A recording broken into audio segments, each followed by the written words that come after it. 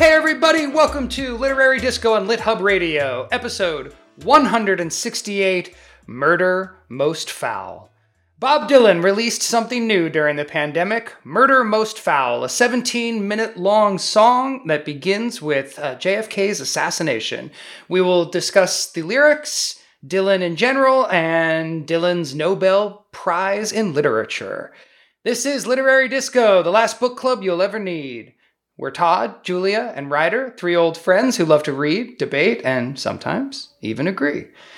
I am actor and filmmaker Ryder Strong. Joining me, as always, are novelist and critic Todd Goldberg and essayist and radio personality Julia Pistel. Hi, guys. Hey!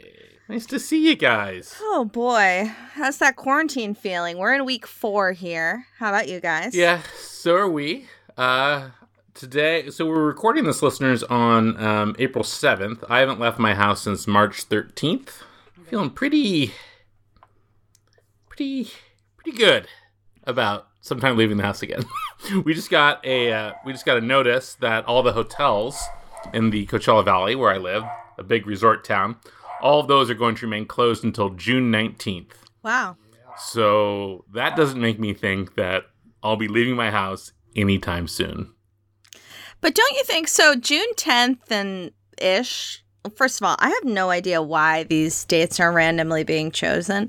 But I just said to Greg the other day, I was like, okay, 3 weeks. Like, if this is a 12-week experience, we're a quarter of the way. I feel like we could do it. I'm feeling kind of like, yeah, it's in the groove. Good. Yeah, I am too. I had a really bad weekend. I would say, like, this Saturday and Sunday was like when I finally broke, you know? Yeah. But I came through it and I realized, like, oh yeah, you just keep surfing these different moods and anxieties and feelings, and, you know, eventually you will feel positive again. It doesn't, you know, and sometimes like nothing's actually changed in my life because it can't. So what did change except time, you know? And just keep riding those waves. And routine begins to help. And I mean, of course, it's different for both of you because you have a child to consider. And I know that has to be an existential, intangible challenge on a sort of minute by minute basis. But I had a bad, what day was it? Maybe Friday, I think was a bad day for me. And then this weekend I felt a little bit better because I started to write well. You know, I sat down and I turned off all the news and everything, and I just worked on my book that is due shortly. And turns out my mood improved greatly when I finished writing this story that had taken me 6 weeks to write. Awesome. But I mean, there's no test for us. You know, like none of us have any experience with this. I'm gonna actually talk to a friend of mine for the radio show I do here in Palm Springs. Michael Scott Moore, he spent almost 3 years in captivity. He was captured by pirates, Somali pirates, and spent 3 years in captivity with them. Wow. And we're going to interview him on the radio show I do out here about, like, how do you stay sane for a long time without real ideas of hope of when you're going to see reality again. So, you know what's been really interesting for me, and I don't think I've said this before, but stop me if I have. So around week 1 or 2, where I was really struggling, like crying a lot and sort of grappling with like the expectations that this time should be productive and things like that, a friend of mine was like, this is, for me, it feels exactly like postpartum.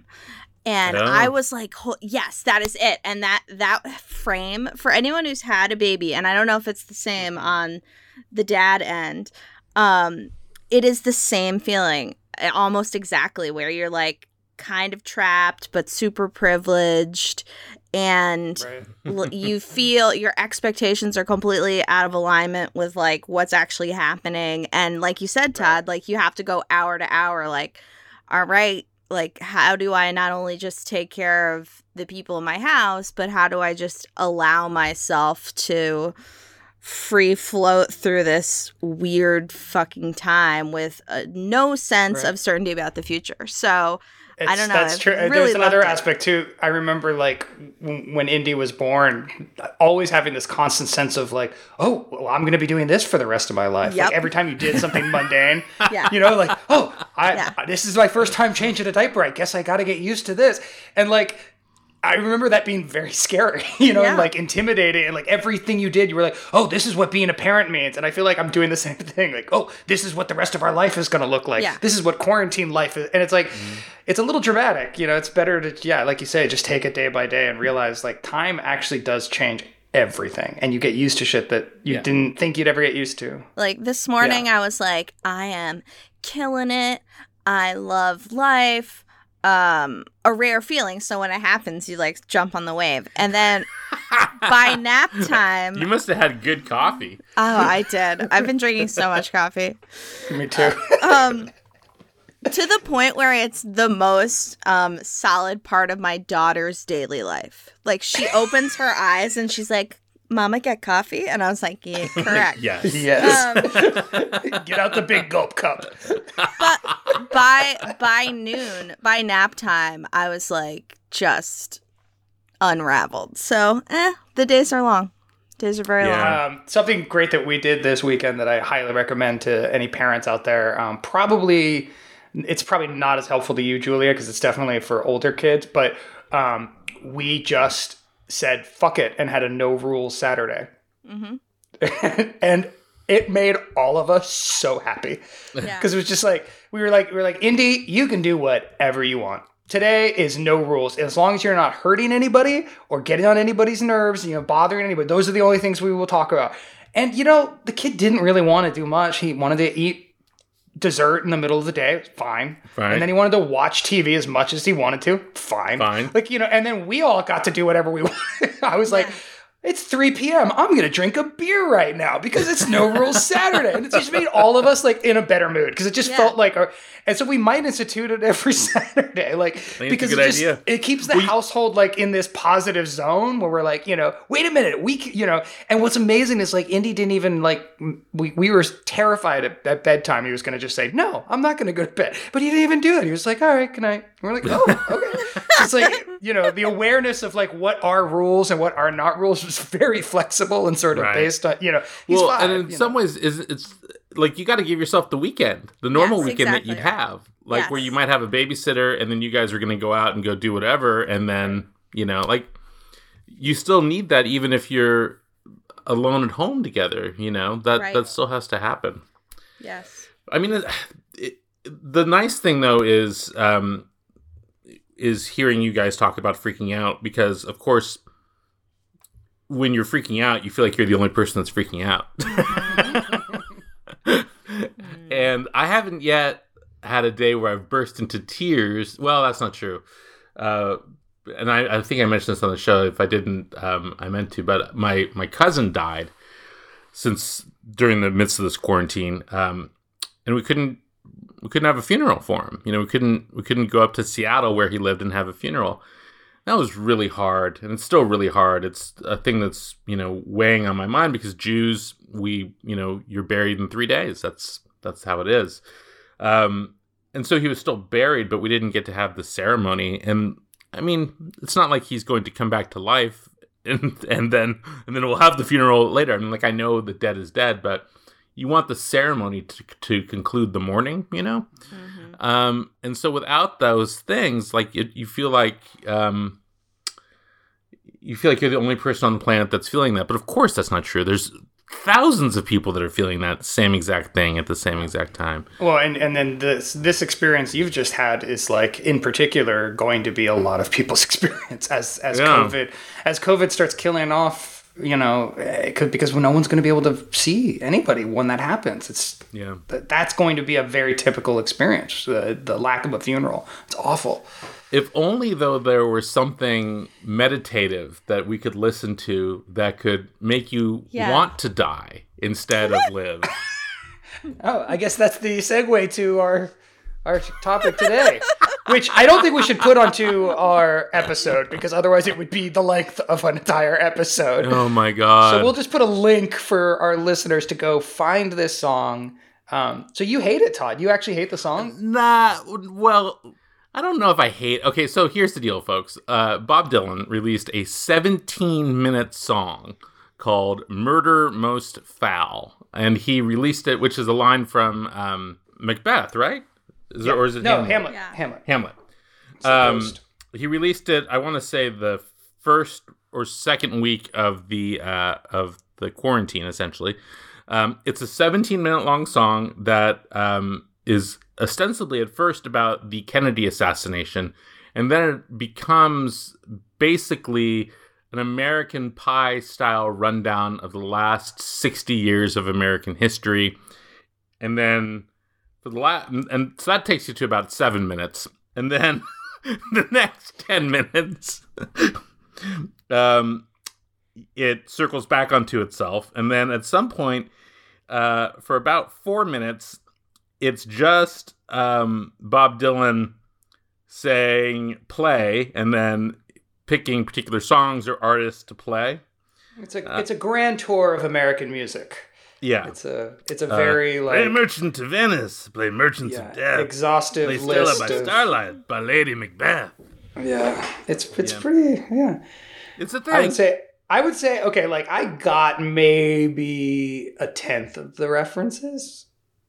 Oh, yeah. So if you've listened to It's the End of the World as I Know It, or We Didn't Start the Fire, and we're like, I don't know what they're talking about, this is not the song for you.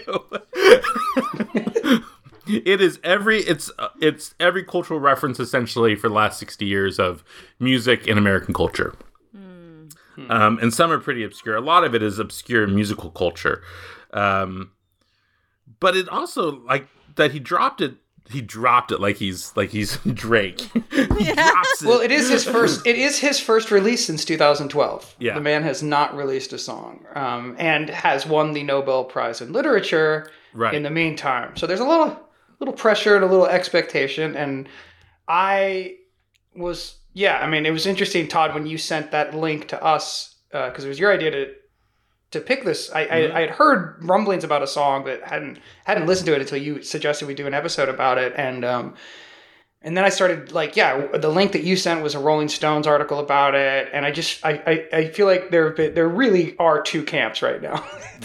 People are like, this is a masterpiece we've needed. This is the anthem of the pandemic that we all have been wanting, and Dylan's back on top, and then the other half is like, what this is the most inane. It is just like We Didn't Start the Fire. What did you think? You're not a Dylan fan, are you, Julia? I can't imagine you are. I like him. I mean, I'm not against him. I like when his music is playing in my house, but I'll tell you what I'm not in the mood for is a Da Vinci Code style deciphering of 60s culture during the pandemic. I don't care. I'm not gonna go unravel every reference in here. I'm struggling to see the historical line that he's drawing here, or happens to be drawing by releasing it now. I mean, he did say that he recorded it before, and he's like, here's something. So maybe this is more in the realm of like, ooh, everybody's putting online content out there. I gotta do something. And even Bob Dylan is feeling the pressure. Right. But yeah, this is just not the mood I'm in. This is not the mood I'm in. See, that's funny. I actually really appreciate the mood of the song, like the tone, like the actual sound quality, and I put it on while I was hanging out with my son the other day, actually, and it was just kind of like this weird, because it was like rumbling in the background while I was hanging out with my son, in the same way I feel like the pandemic is rumbling in the background of our lives right now. This sort of like weirdly atmospheric, like it's not in your face right now. It's just kind of back there, and it feels like something important is going on, and it's really gonna explode at any minute, but it never does. It just kind of it's like capturing the mood of the moment for me right now perfectly. Lyrically, I think it's so inane. I mean, I love Dylan, so I have to state that. Like, I am a huge Dylan fan, but I really think that this is just rambling. This is just good rhyming and it's like we didn't start the fire. It's just these things. It's like it's just the nostalgia thing where you're like, oh, I know that. Oh yeah, I've heard of that one before. It's not American Pie. American Pie is actually pretty good. Like American Pie actually has a point. If you really break American Pie down, it's really depressingly conservative. It's all about how. Are you playing the song? Okay. Is this just to shut me up?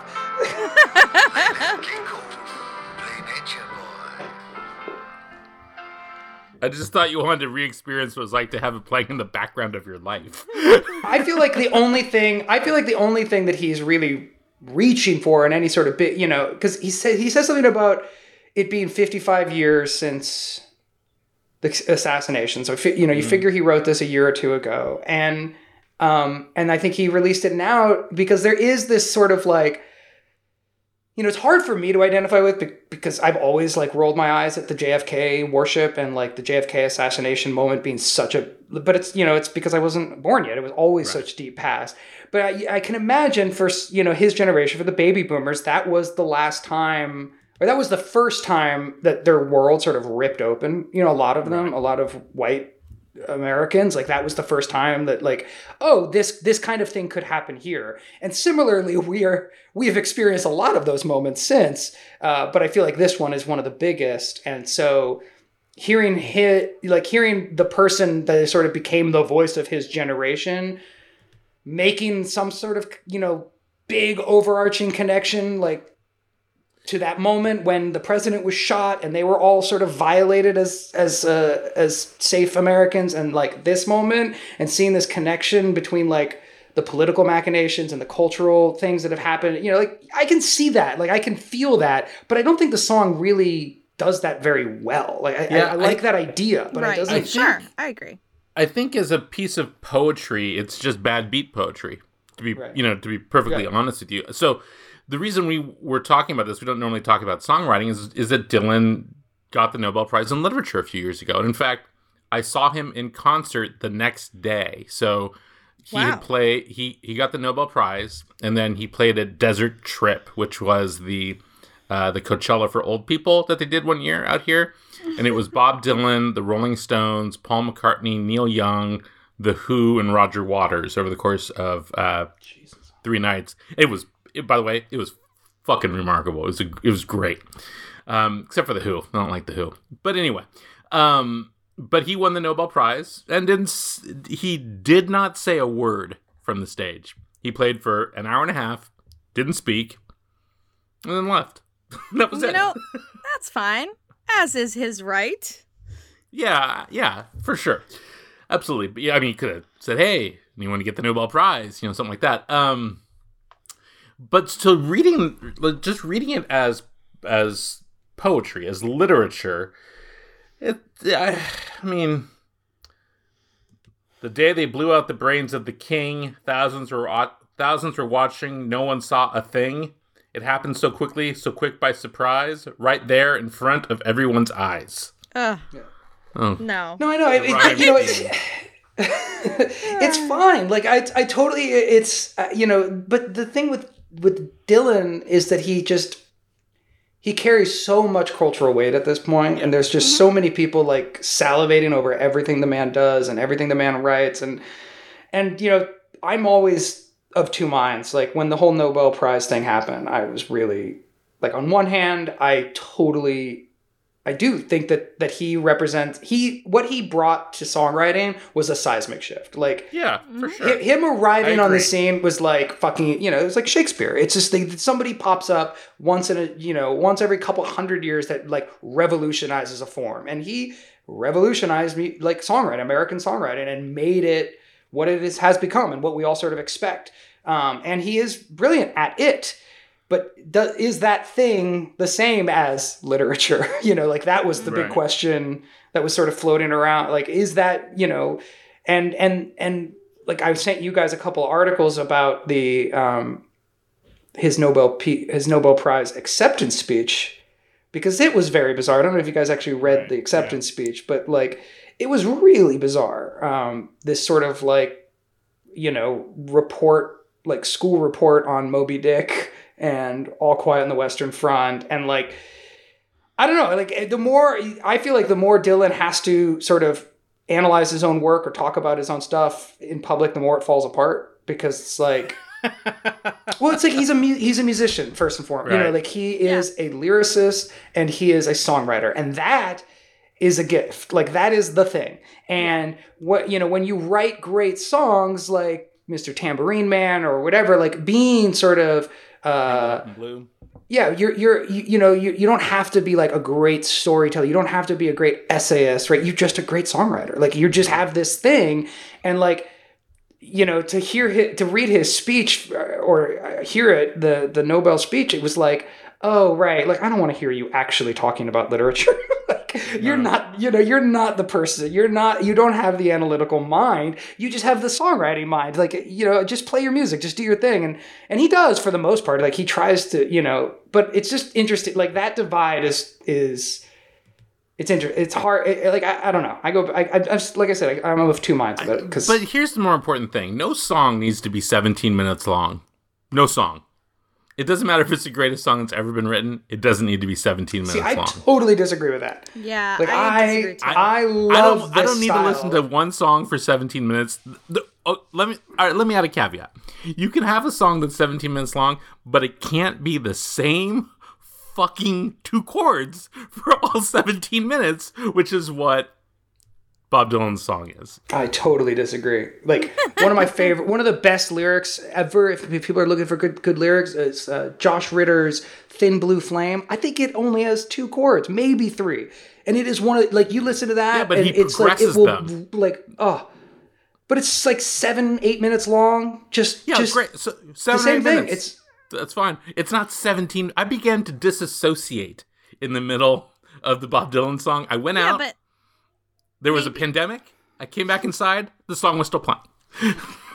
But here's the thing. Like, that's just so arbitrary. You're so conditioned, Todd. Maybe we'll get to this in our next episode we're about to record. Like, breaking the form is cool. Stretching the form is cool. So maybe that sense, as Ryder was saying, of like being lulled into something in this huge list has meaning and poignancy for a lot of people that only 17 minutes can achieve. Maybe it should have been 45 minutes. Well, okay, so Donna Summer used to put out 17-minute, 20-minute versions of her songs in the 1970s for disco. And it was great because people were really super high on cocaine and dancing the entire time while she said, "I feel love" over and over again for 25 minutes. And so, I mean, people at Fish concerts listen to how many minute long songs. It's just because they're super high. They're super high. No, but it's also just that is just the jam bandy sort of vibe. Like, and Dylan's version of that is going to be lyric based. It's going to be poetry. It's going to be rambling. Like I love that. And it's Will Friedle walking here to the land of hell. Ooh, boom. Yeah, Keep going. 10 seconds down. It's Julia Pastel, the Lego Queen. Raising a child, if you know what I mean. I can go all day. That's yeah. And that's all the same meaning. None. So that was part of my reaction too. Is like I've done a lot of musical improvising in my improv life, and Dylan is one that you can very easily impress people by just doing exactly what Todd did. Whereas other songwriters and other musicians, it's actually extremely hard to just riff the way they would. Now, that's not an argument for or against quality, but it is definitely it gives me that feeling like, come on, try harder. I should have used a stanza from this in that game that we do. Rock, paper, scissors. Where I would pick old Dylan lyrics, new Dylan lyrics, and lyrics I create on my own, and you'd have to pick which one's which. What's new, pussycat? What did I say? I said the soul of the nation been torn away. Walking down the street, flicking my thumb. Everything's cool, everything's numb. I made up that last part. That last part was me. Wow. The majority of our listeners, by the way, have no idea who Bob Dylan is. Yes, they do. How do you avoid? All right. Well, here's my pitch on the Nobel Prize in Literature thing. Okay. So I think because the argument why it was such a misstep or a travesty is that he doesn't write literature. He writes song lyrics, and that you don't read those independently. You always experience them through the song. So it seemed a little ridiculous. And I kind of get that, but I also do think that what he does is very literate, right? Like, it involves illusions and it has incredible talent and okay. But so why isn't there, eventually won't there be whole academic disciplines dedicated just to lyrics? Why isn't there a separate category? So there's literature, there's the music, but then there should be lyric studies. Yeah, I'm sure there is. I mean, and remember Kendrick Lamar won the Pulitzer 2 years ago, not in literature. He won it in music. So there is a shift, obviously, toward these. Oh, there's a large cat walking across Julia's head. So there is a recognition of modern era music, popular music, as being a form of higher art. Which I think is obviously true. Mm-hmm. I think the Nobel Prize doesn't have... the Nobel Prize has never been easily confined. It's given out by different people all the time. So their tastes and their desires shift. And you remember, a couple years ago, they didn't give out any award in literature. Right. So it's also a political award on top of everything else. So... I mean, the Nobel Prize in Literature has very little meaning to any of us on a day-to-day basis, except when it's controversial, right? Do you know who won the Nobel Prize last year? No, I don't. No. Yeah, I don't either. Who won? But it's money, too. It's $1 million to somebody. So it's a huge gesture of support from a critical community, right. And I mean, when I was beginning to read books, if somebody had won the Nobel Prize, I would look at that person as a more serious author. It was an easy way in at the age of 15 to know, why Faulkner was important, or, why these names that I had heard, had been recognized by an organization, a critical organization. So I don't know. I think it serves a really important fun. I mean, I'm a huge fan of, what is called the economy of prestige. There's a book called that, and I'm blanking on who it's by, but the whole notion that, awards and stuff like that are really important. Yeah. I totally believe that. So the winner in 2015 was Svetlana Alexievich in literature. I don't know who that is. 2016 was Bob Dylan. 2017 was Kazuo Ishiguro, who of course I know. 2018 was Olga Tokarczuk. Don't know who that is. 2019 was Peter Handke. I don't know who that is.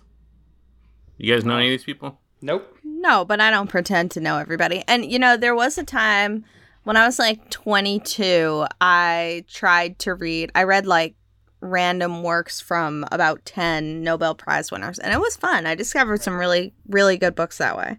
But I'm just saying that we remember Bob Dylan because it was unusual. Right. And then the song comes along while we're all stuck at home. It's 19 minutes long. 17 minutes long. You keep adding minutes to it. By the end of this podcast, the 45-minute song. It's longer if you take time to try to figure out who everyone is that he's talking about. I don't know. I mean, I think it's got to be hard to be Bob Dylan, to be perfectly honest with you. I mean, not to be the tough life of Bob Dylan, but he is always being compared to himself over and over and over again for the rest of his life. Himself at his highest point. And there's no winning with that. There's no way to compare yourself to the point in time when you shifted culture, as Ryder was saying earlier. And so a song like this, where he's doing the thing that he became most notable for early on, which is this sort of rat-a-tat style, the sort of beat style in a way, and applying it to modern music when it's been ripped off for 60 years also. It's a no-win situation for him. It's either going to be praised as amazing, or it's going to be trashed as whatever this thing is. Like, why do we need this thing? The very thing we're doing right now, in fact. Mm-hmm. So, you gotta give it up to him for not giving a fuck. Yeah. Bob Dylan's just doing whatever Bob Dylan wants to do, and that's always been his thing. To his credit, I mean, that's he's often referred to as a trickster. Todd. Oh my God! He is Say it again. A trickster. Say it again. Figure. Say it again. Say it again. Because there will be one day, Ryder, when I'm free. And when I'm free, I'm going to get in my car, if I can remember how to drive it. And I'm going to show up to your house, if I can remember where it is. And I'm going to storm the door. Todd, the trickster's here! And I'm going to beat your 75-year-old ass.